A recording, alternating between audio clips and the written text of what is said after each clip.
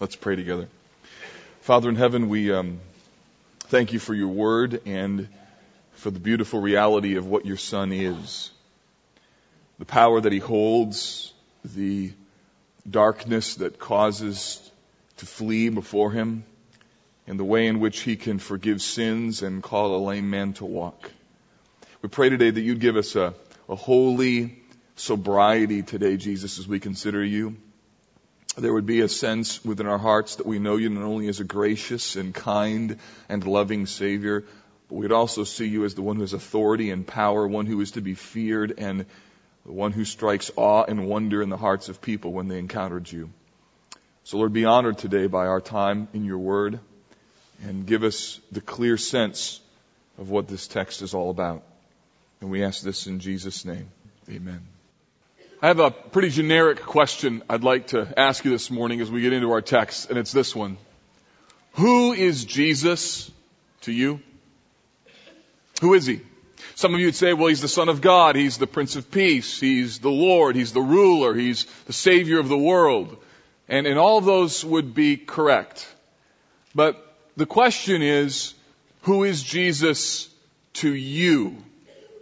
Not just who is he, but who is he to you? And that's a really important question, because the reality is every single one of us are going to have to answer that question one day. The book of Philippians chapter 2 tells us that one day every knee will bow and every tongue will confess that Jesus is Lord. That means that every human being will one day acknowledge the lordship, the reign, the rule, the person of who Jesus is. But the problem on that day is that there will be two kinds of people. Those who know him as Savior and Lord, and those who know him as Judge. See, there's basically two kinds of people in life. Those who know Jesus and love him, and those who reject him and therefore fear him. He's Savior to one group, and he's Judge to another. One group will be saved from eternal punishment by his sacrifice on the cross, and the other group will experience eternal separation in hell because of their sinful rebellion. And that is why the question, who is Jesus, is eternally important. Because at the end of the day, all of us in this room are in one of two camps. We relate to Jesus either as Savior or we relate to him as Judge. There is no other position. The title of my message today is a question. It is afraid of Jesus. And I'd like to suggest to you that we don't often think of being afraid of Jesus.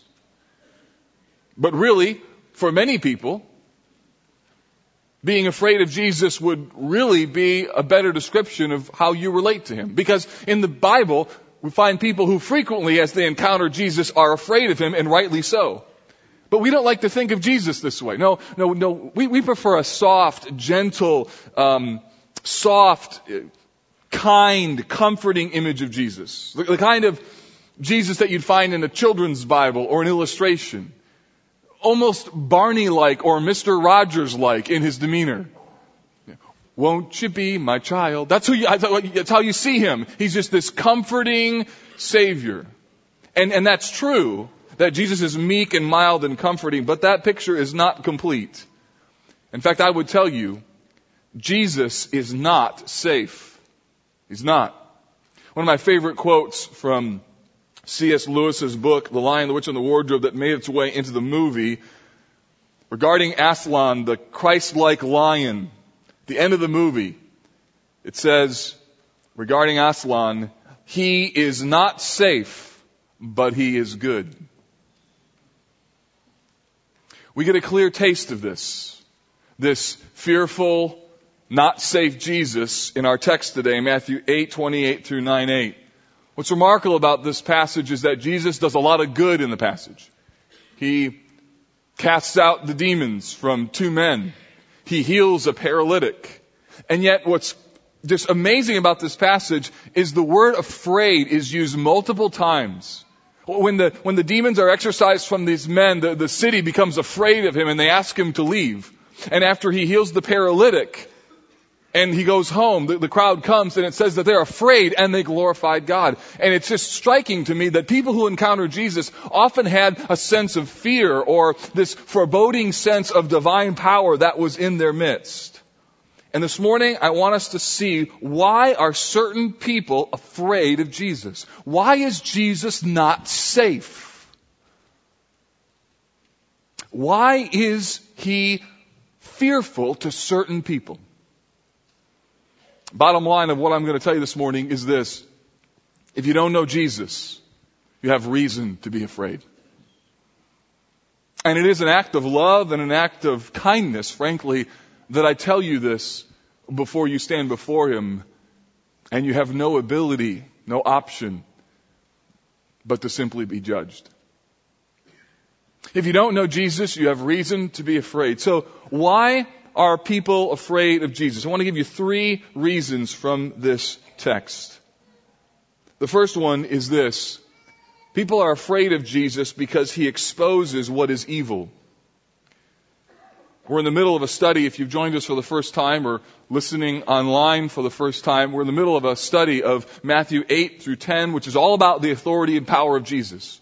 Jesus is calling his disciples to follow him. And last week we saw the calming of the storm, and we left the text in chapter 8 and verse 27 where his disciples, after the calming of the storm, said, "What sort of man is this that even the winds and sea obey him?" In other words, what kind of guy is this that can be sleeping one moment, stand up in the boat and say, "Peace, be still," and the whole created order obeys his voice? We've seen him already heal a leper. We've seen him heal a centurion's servant, a woman who was cured instantly. And now we see 2 additional miracles that are filled with power and also create fear in the hearts of certain people. Verse 28 tells us that Jesus crossed again the Sea of Galilee into an area called Gadarenes. This was a Gentile area, not a place where very many Jews lived. And the reason we know that is from verse 30, that there were a herd of pigs being kept in this region. Well, a pig was an unclean animal to a Jew, so you weren't a pig herder if you were a Jewish person. So this is an area, a Gentile region. This is the area when it talks about Jesus in the beginning of the book of Matthew, that upon the Gentiles a light has shone. This is the region that the light is shining with brightness because of the darkness there. In verse 28 we find that Jesus comes into contact with 2 demon-possessed men. Look at verse 28. When he came to the other side, to the country of Gadarenes, 2 demon-possessed men met him, coming out of the tomb so fierce that no one could pass that way. So there was this road in this region. Probably had some nicknames. Kids probably talked about it. "Don't go down that road. There's scary men on that road." And these 2 men lived in the tombs, and they were terrorizing the people on that way. They were crazy. They were possessed. They were Tasmanian devil-like in their demeanor. They scared people, and they were uncontrollable. In fact, Mark gives us some color on this in chapter 5. Turn your Bibles to Mark chapter 5, and you'll see some additional information that he gives us on the character, the quality, and the dynamic, really the uncontrollableness of these men. Mark chapter 5 and verse 3. Now, Mark and Luke only describe one man. Matthew describes 2. It may have been that they just zero in on one, who maybe was the leader or the outspoken one of the 2. We don't exactly know why, but Mark talks about only one demon-possessed man. So it's the same person, but notice the description. Verse 3, he lived among the tombs. No one could bind him anymore, not even with a chain. For he had often been bound with shackles and chains, but he wrenched the chains apart, and he broke the shackles in pieces. So nobody could contain this guy. No one had the strength to subdue him. Night and day among the tombs and on the mountains, he was always crying out and bruising himself with stones. So, this is like freaky stuff here. There was this area where these 2 guys lived, and nobody went down this way because you could hear the crying and the terrorizing of the people, and he was also abusing himself. This guy was in big trouble. Go back to Matthew chapter 8. When the demon-possessed men meet Jesus, they treat him with hostility. Notice what it says. And behold, verse 29, they cried out. Now that word cried out doesn't mean just simply they said. It doesn't mean they just spoke something. The word means shriek. It means scream. It means the cry of someone who's afraid or scared. The same word is used of the disciples when they were on a boat and they looked out on the Sea of Galilee and they saw Jesus was walking towards them on the water, and they cried out and thought it was a ghost. So that moment wasn't like, hey, look guys, there's a ghost. I mean, it wasn't like that, right? They saw something on the boat and they screamed like little girls. Ah! There's a ghost! I mean, they're screaming, they're crying out. And so when these two men show up to Jesus, they are not just talking to him, they are screaming at him. With an uncontrollable passion that is pent up within them. They shriek, they scream, and they say to him, what do you have to do with us, Son of God? Have you come to torment us before time? And that doesn't even do justice to what it must have been like.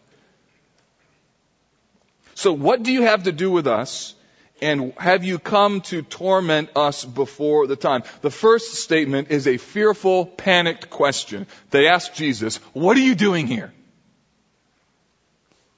You see, Jesus' presence invades their arena, and the mere presence of Jesus makes demon-possessed people uncomfortable. Because Jesus is going to expose evil. You ever had that happen to you? Where somebody exposes you, or you know you're about ready to get seriously busted, and you know just the mere presence of someone means that you're in trouble? When I was thinking about this and the emotions that go along with this, I remember this moment in 8th grade when I'm seated on top of the bleachers in this 8th grade basketball game, and I'm watching my friends play, and I took a program and I shredded up the program into a bunch of pieces and made it into confetti. And I was laughing and having a good time with my friends, and we're having a good time. And all of a sudden I threw the confetti up in the air, and it was like so fun until I noticed in the doorway my 8th grade teacher was watching me. And there's that sense of totally busted, right? And I saw him, and I knew I didn't sleep well that night because I knew the next morning, sure enough, homeroom. And he got up and said, boys and girls, we had an incident at the 8th grade basketball last evening. And I was like, oh no! I could feel like the room tipping. A judgment is coming. It was like, what do you have to do with me, Mr. Bosch? I mean, it was like, I could feel the guilt, the weight, just by being in a position, in the presence of someone of authority. The second comment gives us a hint as to why they're screaming at him. What's crazy here is the demons know that Jesus is the Son of God. They say to him, what do you have to do with us, O Son of God? And then they ask him if he's come to judge them before the time. Apparently they know that there's coming a day when Jesus will hold them accountable. I mean, just think of this. The demons know. The demons that listen to this very message know that their doom is sure. And even though, and I describe this to my children about the wickedness of the devil, even though he and all of his hosts know that their doom is sure, they still want to take as many people captive from the domain of God as possible. Because they hate God so much that they want to take as many of his followers with them, even though they know their destruction and their judgment is certain. What they're worried about is that his presence means that they're going to be judged immediately, and therefore they're afraid. So why are these men, these demon-possessed men, afraid? Here's why. They're afraid because the presence of Jesus is about to expose their evil. If you read Mark and Luke's account of the same story, Jesus actually talks to the man and asks him what is his name. He's talking through him to the demons that were inside of him. And the answer in a scary name is Legion. For we are many. The word legion means about 3,000. Can you imagine? No wonder this man had supernatural strength and terrorized the people in a stunning way. The point of this encounter, though, is the mere presence of Jesus threatens their control over this man. You see, this is what Jesus does. His presence threatens evil men or evil deeds. This is what the gospel does. This is what the church does. This is what the Bible does. This is what the truth of the Word of God does. It exposes the reality of who we are. It exposes the reality of evil. It's that the Bible compassionately but clearly tells us that we are sinners who have offended a holy God. This is what Jesus and the Bible consistently do. It is to expose the darkness. Look at John chapter 3, verse 19. And this is the judgment. Light has come into the world, and people loved darkness rather than light. Read it out loud. Because their deeds were evil. Next verse, verse 20. For everyone who does wicked things hates the light and doesn't come to the light. Here's why. Read it aloud with me. Lest his deeds should be exposed. So question, why does the darkness hate the light? Why do evil people hate the truth? Why do sinful people not want to hear the reality of what the Bible says? The reason is because their deeds are evil and they don't want to be exposed. They don't want to come to the light, so they hate the light.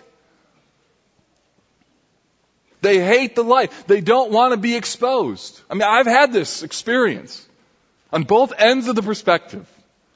Having things in my life that I know I need to deal with. I'm hanging around a righteous person and I just don't like being around him because he makes me feel guilty. And I've had the other extreme where I'm being introduced to somebody and everything's going good, having a great conversation until they ask me the question. So what do you do for a living? And then here it comes. So, well, I'm actually a pastor of a church. Oh. A nice visit with you. And they walk away. And sometimes I want to go, what are you hiding? What are you hiding? Mm-hmm. But that doesn't usually engender kind responses. So, being exposed is not a very fun experience. And so people kind of resist it. Last evening, our children, along with some of their friends, gathered a fair amount of candy from our neighbors. And we weighed it afterwards just to see. I mean, I couldn't believe they had like pillowcases, a quarter full. I mean, they're like, look at this, Dad, and they put it all over the kid. I said, let's weigh that. So we weighed it. Let's just weigh it. So they went upstairs, they came downstairs. How much did yours weigh? 9 pounds. 8 pounds. 8 pounds. 8 pounds. And then someone said, mine was 14. Now just think about that for a moment. Just think. All these boys went to the same houses, but you got one with 14 and 4 with 8. Suddenly someone who was with us said, wait a minute. How did you get 14 pounds and you get 8 pounds? And they're like, yeah, how'd you get 14 pounds? And they're like, we know. Those empty buckets of candy. You took 3 or 4 handfuls, didn't you? And the kid was like, and we knew he was busted right there, right? Busted. So I took his 4 pounds and said, it's mine. So that's what I did. No, I didn't do that. We hate the light because we hate exposure. Listen to 2 Corinthians 4. Even if our gospel is veiled, it is veiled only to those who are perishing. Why? In their case, listen to this, it's really important. The God of this world has blinded the minds of unbelievers to keep them from seeing the light of the gospel of the glory of Christ, who is the image of God. There are 2 kinds of people here this morning. There are blind people and there are seeing people. And the tragic irony is there's some of you here this morning, you are literally blind by the devil. He doesn't want you to see. And what you're hearing this morning is the reality of the truth of when the Word of God comes and the blinders start to lift and God by His Spirit lifts those blinders. It is that there's a spiritual war going on for your soul.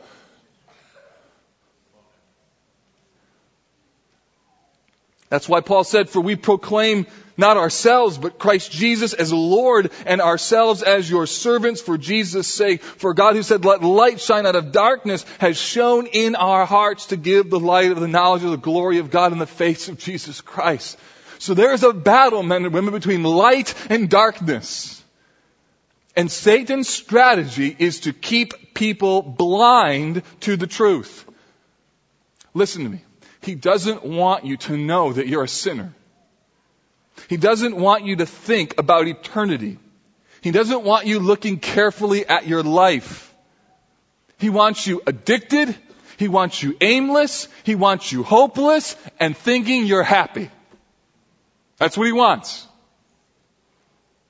He wants you full of shame and yet full of self-confidence. He wants you loaded with guilt but able to justify it because everybody else you know who's a worse sinner than you are. He wants you to strut your way to hell. He doesn't want Jesus telling you what you're really like. He doesn't want the truth of the gospel shining on who you really are. And some people are afraid of Jesus because he exposes who they are. They're miserable, and they're afraid that Jesus will expose them. And here's the problem. You can't come to Jesus until you are exposed.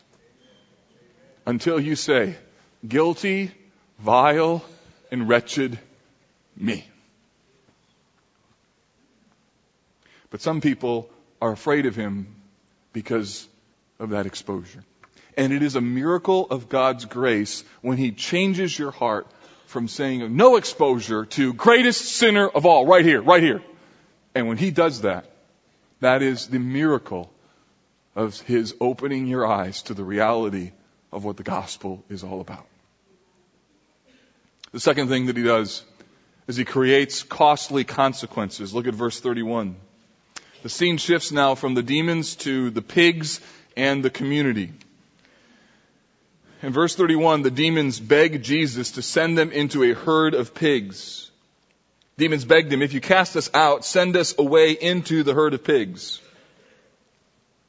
Apparently, they long to possess anything.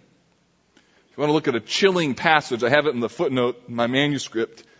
Matthew 12:43 to 45. We won't look at it, but read it when you go home. Just this sense that these demons want to possess something and they're relentless in their desire. And when I was studying this, it just reminded me, demon possession is real. You know that? How many of you ever read the book by Frank Peretti, This Present Darkness? Let me see your hands. Okay. So in high school, that book was when that book kind of came out. That kind of dates me and probably you as well. So, but that book came out and it was fairly controversial. And there were things that I liked about the book. It helped to really kind of awaken my mind to some things, but also things I didn't like the fact that I walked outside. I'm like looking for demons under bushes and things like that. It's like, whoa. And someone would be negative. I'd be like, you're demon possessed, And it was just a little over the top. And there's some folks who get kind of over the top with demon stuff. When I was in youth ministry, early days, we, another church, that was an intern at, we took our students, I don't know why, it wasn't my idea, we went to a Carmen concert. I'm not going to ask you to raise your hand if you listen to Carmen, because that would be a little exposing. Someone, because you didn't see that, but some kid put their hand up. I was like, no, don't. So, in the context of that concert, he was all into the demon of this and the demon of that, and it's a little over the top. But you know what? I think it's a little helpful for us to remember that we're in a spiritual battle. And maybe we've tilted a little bit too Western in our thinking. Maybe we're a little bit too naive at how we look at the world. Because, the enemy wants people blind, addicted, and happy. And isn't it possible that there's more to sin and more to the vehicles of sin than meet the eye? I really believe, and this is just where I'm coming from, but I believe that there are spiritual forces in play that are attempting to advance and promote things that capture people's souls, like pornography and abortion, substance abuse, evolution, and any number of other issues. Those things that vaunt themselves up against God. I think there are spiritual forces because the enemy knows that if he can get people hooked on these things, he's got them and got them over the long haul. I believe that there are people who are knowingly and unknowingly powered by evil forces to do what they do. And I also believe that there are sections of our city that are practically under the oppressive control of the enemy. And just so you know, they're not all in downtown Indianapolis. I think the enemy is alive and well outside of 465 as much as he is inside 465. The gods are different but the issue and control is the same. And I think there are spiritual, supernatural conflict that is in play. And I just from today, I want you to see the world a little differently, or maybe pray a little more desperately, or maybe just kind of wake up to the reality of the fact that we're in a war and we need to be armed by the Word of God. Jesus, I love this, in verse 32, gives a one-word command. There are times when my heart grows weary of all of the evil that I see and feel. And sometimes, honestly, I think, you know what? We're losing. Feels like we're losing. You ever felt like that? Feel like you're losing it with your kids, losing it in the environments. And I love this. Jesus, with one word, says, go. That's how you talk to a dog. Go. And Jesus, with one word, says, go. And those demons, I love the fact that my Savior says one word and 3,000 demons go, okay, and they go. I love the fact that Martin Luther, in his wonderful hymn, A Mighty Fortress is Our God, says, one little word shall fell him. Jesus says, go. And the demons rush out of these men. They took control of the pigs. They caused them to run into the sea and to their death. Can you imagine the chaos of this scene? Well, the effect was that the herdsmen ran into the city to tell anyone who would listen. I mean, you can imagine. 3,000 pigs, they were possessed. They all ran into the ocean and they drowned. And all the people from the city came out to see what was going on. Luke chapter 8 gives us a picture of what happens next. Look at what it says. Then people went out to see what had happened, and they came to Jesus. I love this picture. And they found the man from whom the demons had gone, sitting at the feet of Jesus, clothed and in his right mind. I love that. And they were afraid. Because they couldn't bind him, they couldn't control him, and Jesus was able to take this man and control him. And those who had seen it, verse 36, told them how the demon-possessed man had been healed. Then all the people of the surrounding country of the Gerasenes asked him to depart from them, for they were seized with great fear. So they were like, look at this demon-possessed man, he's healed. And the pigs went into the ocean. And the people were like, yeah, that's great. Hey, can you leave, Jesus? We're not comfortable with this. This is a little outside of our box, this change of this man and these consequences thing. It's just a little too much. So would you kind of go to Capernaum? They're calling, hey, Jesus, come on, why don't you go over there to them? Because we're not really wanting you here anymore. This is a little uncomfortable.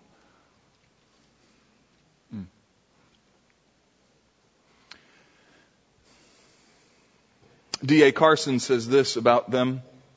They preferred pigs to persons, swine to Savior. Instead of marveling that the man had been delivered, instead of rejoicing at the presence of divine power, they just wanted him to leave. How often I've seen this happen. Seen people afraid because Jesus calls them to repent of their sins. Seen Jesus afraid because following him requires costly, painful decisions, or because knowing now what they know, they learned the truth, it really makes them uncomfortable because they would rather have almost not known. And then there's a battle in their hearts between the consequences of following Jesus and what they want to do. For example, a saved single young man who knows that he shouldn't be dating an unsaved young lady, but he does it anyways. Whatever, just go on to Capernaum. A young woman who wants to fill the hole in her heart so badly that she latches on to anything male because she has an idol and she knows it, but she's really lonely. A married couple who refuses to deal honestly with each other's sins because it's just easier not to talk about them. Or parents who don't ask their kids hard personal questions because they don't want to know the answers. People who move from church to church to church to church because they get in and then some kind of truth hits them, and before they know it, they're like, you know what, let's just get out of here. And the reason that they give is a smokescreen for the real issue, and that is that they can't handle the truth of what really they're being dealt with. And what happens here is Jesus challenges the status quo. He creates costly consequences, and because of that, there are some people who are afraid. That city should have been rejoicing over what had happened, but they couldn't get past the pigs. It was just easier to ask him to leave. The third reason that people are afraid of Jesus is because he creates an encounter with power. Now the scene here shifts again. Chapter 9, verse 1. And getting into a boat, he crossed over and came to his own city. It's the city of Capernaum. Jesus lived a number of places, and Capernaum was one of them. And chapter 9, the scene shifts here. It tells us that some people brought him a paralyzed man who was lying on a bed. Verse 2, and behold, some people brought to him a paralytic lying on a bed. And when Jesus saw their faith, he said to the paralytic, take heart, my son, your sins are forgiven. So Mark chapter 2, if you were to look at that particular text, tells us that Jesus was in, it says, his own house. So there's a couple things that's interesting about this story. Jesus was either in his own house or he was in the house of Peter. And these friends came, and because of the press of the crowd listening to Jesus' teaching, they couldn't get in to hear him. And so what they ended up doing is opening up a hole in the roof. Now the hole in the roof, this is like one of those classic children's stories. You know, so the guys, they pull back the thatch of the roof and they let the guy down with ropes or something. Well, the problem is that there wasn't any kind of thatched roofs. These roofs were made of clay. And so they had beams and stuff that they kind of wove together, and then they spread a top covering of clay to keep the water out. So in order to make a hole in this house, it was a pretty big deal. Okay? So imagine Jesus is talking and all of a sudden dust comes down, right? He's looking up, backing away, and before you know it, there's like a hole, and then they're making it bigger and bigger and bigger. And these guys were working hard to get their friend into the presence of Jesus. Right? They probably thought, if we can just get him to Jesus, there's hope for him. In verse 2, Jesus says something extraordinary to him. He says to him, take heart, my son, your sins are forgiven. That's interesting for two reasons. The first is because the healing was based on the friend's faith, not his, as you'll see later. So Jesus addresses the young man. He doesn't even speak. Jesus addresses him based upon the faith of his friends. And the second thing that's interesting to me is that this man is, the first thing he hears from Jesus is, take heart, my son, your sins are forgiven. Let me just give you a little sidebar here a second. And this is a little, I won't say controversial, but a little sticky. How about that? And that is that it seems as though Jesus, before dealing with his illness, first deals with his sin as though there was a connection between his sin and his illness. Now, not all people are sick because of their sin. John 9 clearly tells us that. But there's a balance in the Bible when it comes to this that I think we would do just good for a minute to think about. And it's this. Three things I want you just to note here. It's a little sidebar, but I think it's important. The first is this. Isaiah 54:5, Revelation 4:4 tell us that the ultimate root of all sickness is sin. Meaning, before sin was in the world, there was no sickness. There was no illness. There was no physical maladies. And the longing of our heart is for the day when Jesus comes. Listen to this. When Jesus comes and we live on the new heaven and new earth, guess what? No more H1N1. Right? No more elbow bumps in church. We can hug each other. We can give each other high fives. We can lick our hands after talking to each other. We can do whatever we want. We're all good. There's no more sickness. And there is this clear sense that we're longing for the day when Jesus comes and all of the consequences for sin will be gone. When I was thinking about this changes even how I view when I get sick. You know that even the flu, it's a reminder that we live in a fallen world. It's a reminder that we live in a sin-stricken world. And we long for the day when all of this will be over. The second thing is that the Bible tells us that some sickness is caused by sin. John chapter 5, verses 3 to 15. Talks about calling the elders to pray, and if they've sinned, they'll be forgiven. So there's a connection in a discipline sense between some sickness and some sin. And then finally, number 3 from John chapter 9 is that some sickness is not caused by sin. So why do I share all of this with you? I share it with you because I think our present culture rarely even considers that sickness could be because of some specific sin. Could be. Not always is, but could be. And I rarely find people who take time to evaluate, is this because of something specific that I need to repent of?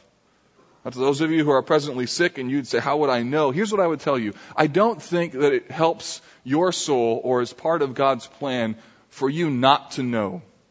And therefore, I think that when sickness is directly caused by sin, you know. You know. It's like I know. I don't want to throw you into some kind of weird, misplaced guilt thing where you're trying to figure it out. I would tell you, if there's no thing that you can think of, then it's a John 9 case. But if it's because of something that you know you've been busted on, you know. And it also is a call for us to be reminded that we ought to pray all the time, even so, Lord Jesus, come quickly. When the flu comes and you're laying in bed and you're all achy and miserable, you ought to lay in bed and say, Lord Jesus, come quickly. Now tell your family before you pray that too loud. Lest they think, oh, he's dying, right? Come, Lord Jesus, come. Don't call me. Get in here quick. He's going to die. He's calling for Jesus. So it just means that this longing of your heart to say, Lord, I long for this pain of life to be over.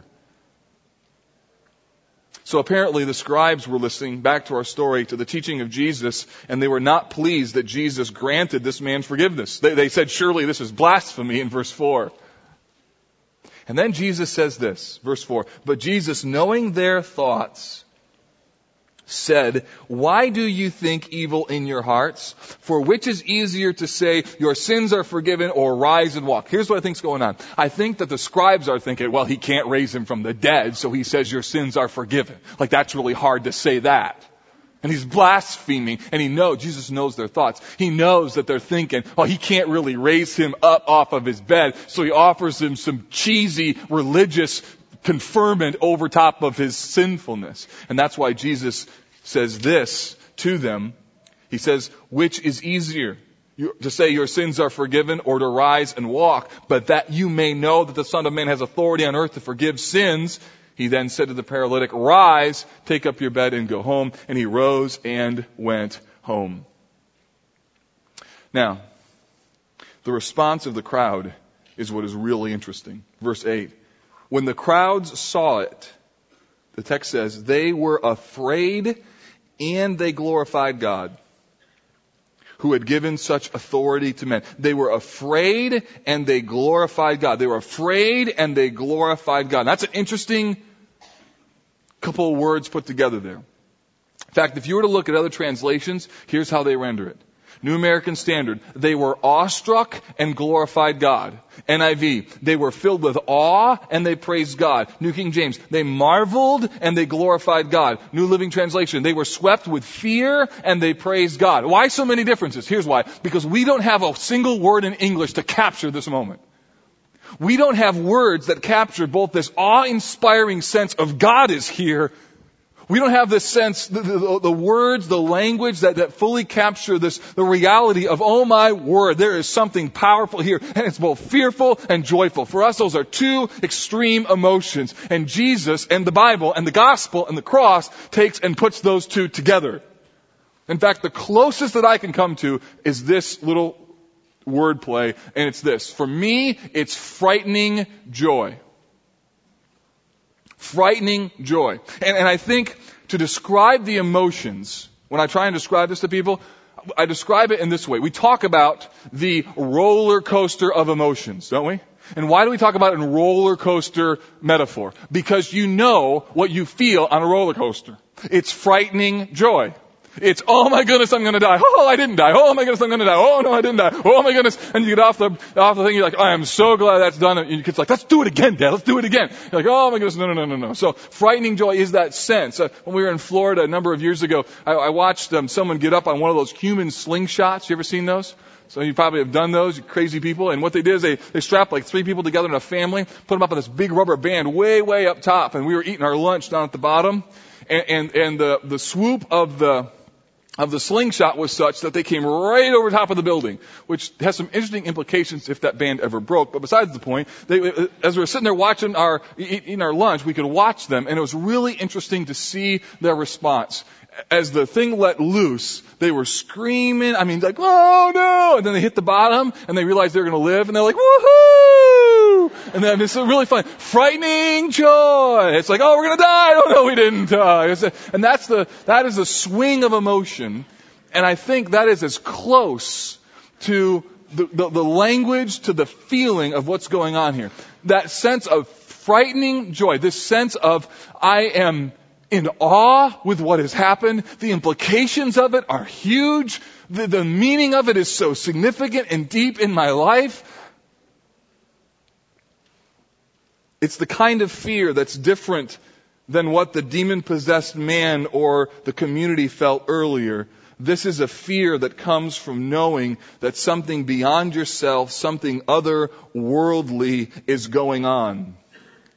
And you need to know that when I pray for our church and what happens in this very room, I pray for frightening joy.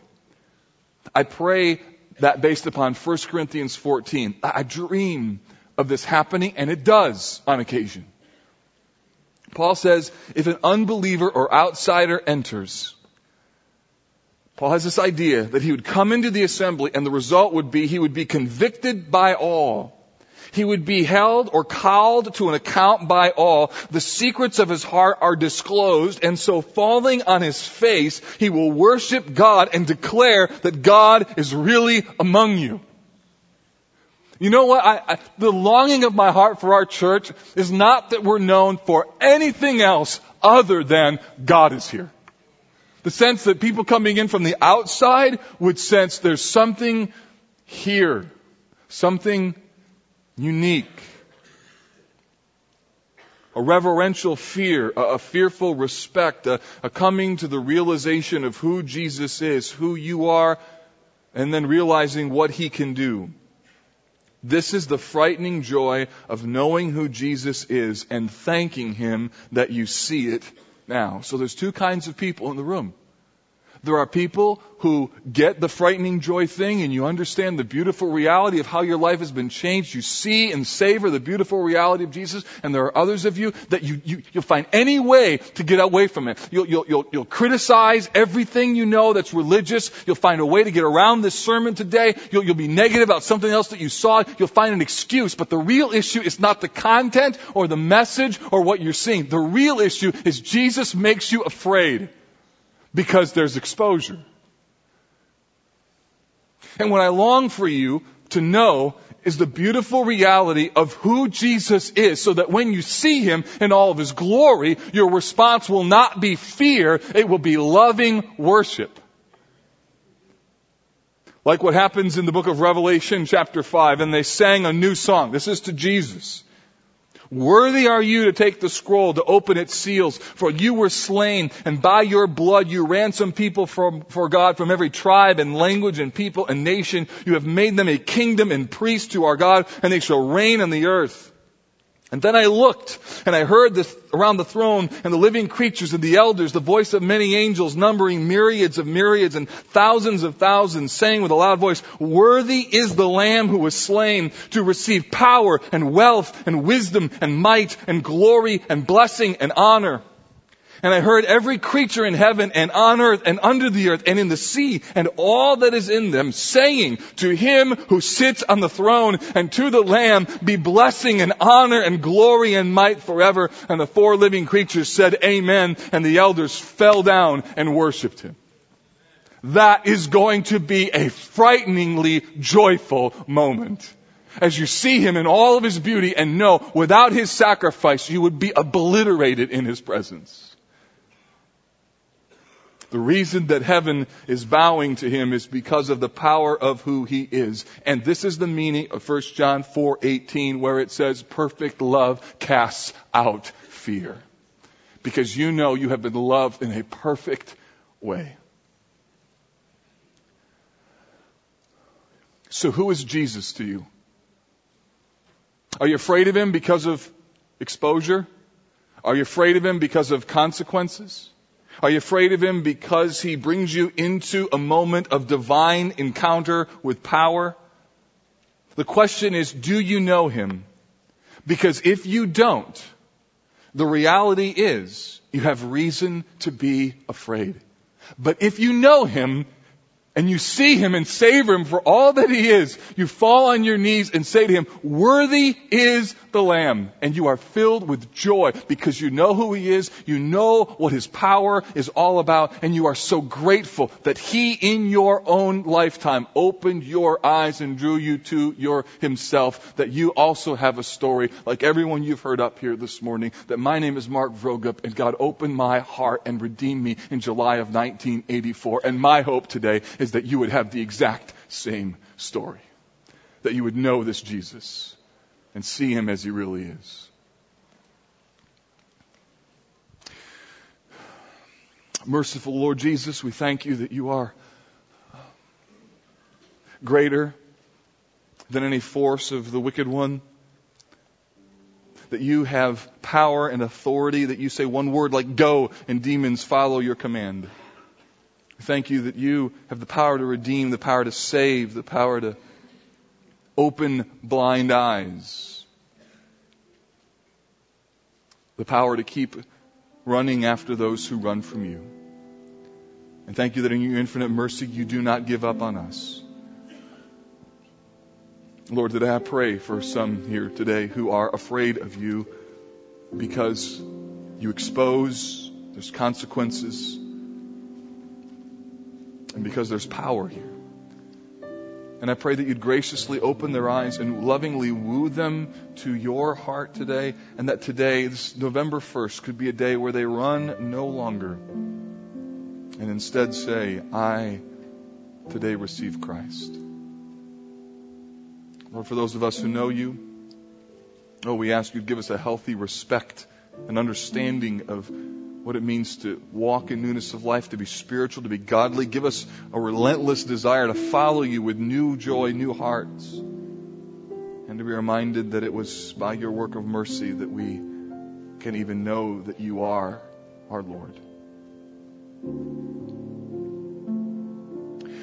In just a moment, we're going to dismiss you. I'll pray and go on your way, but if you're here today and you need someone to talk with, if today was a moment where God is here for you, then we'll have some folks, some of our prayer team who would love just to be able to pray with you, some folks who can counsel you if need be, someone who can just help you to be loved on this Lord's Day. So they're here. Don't run another Sunday. So Jesus, we are grateful that you are our King, our Savior, our Lord, our Master.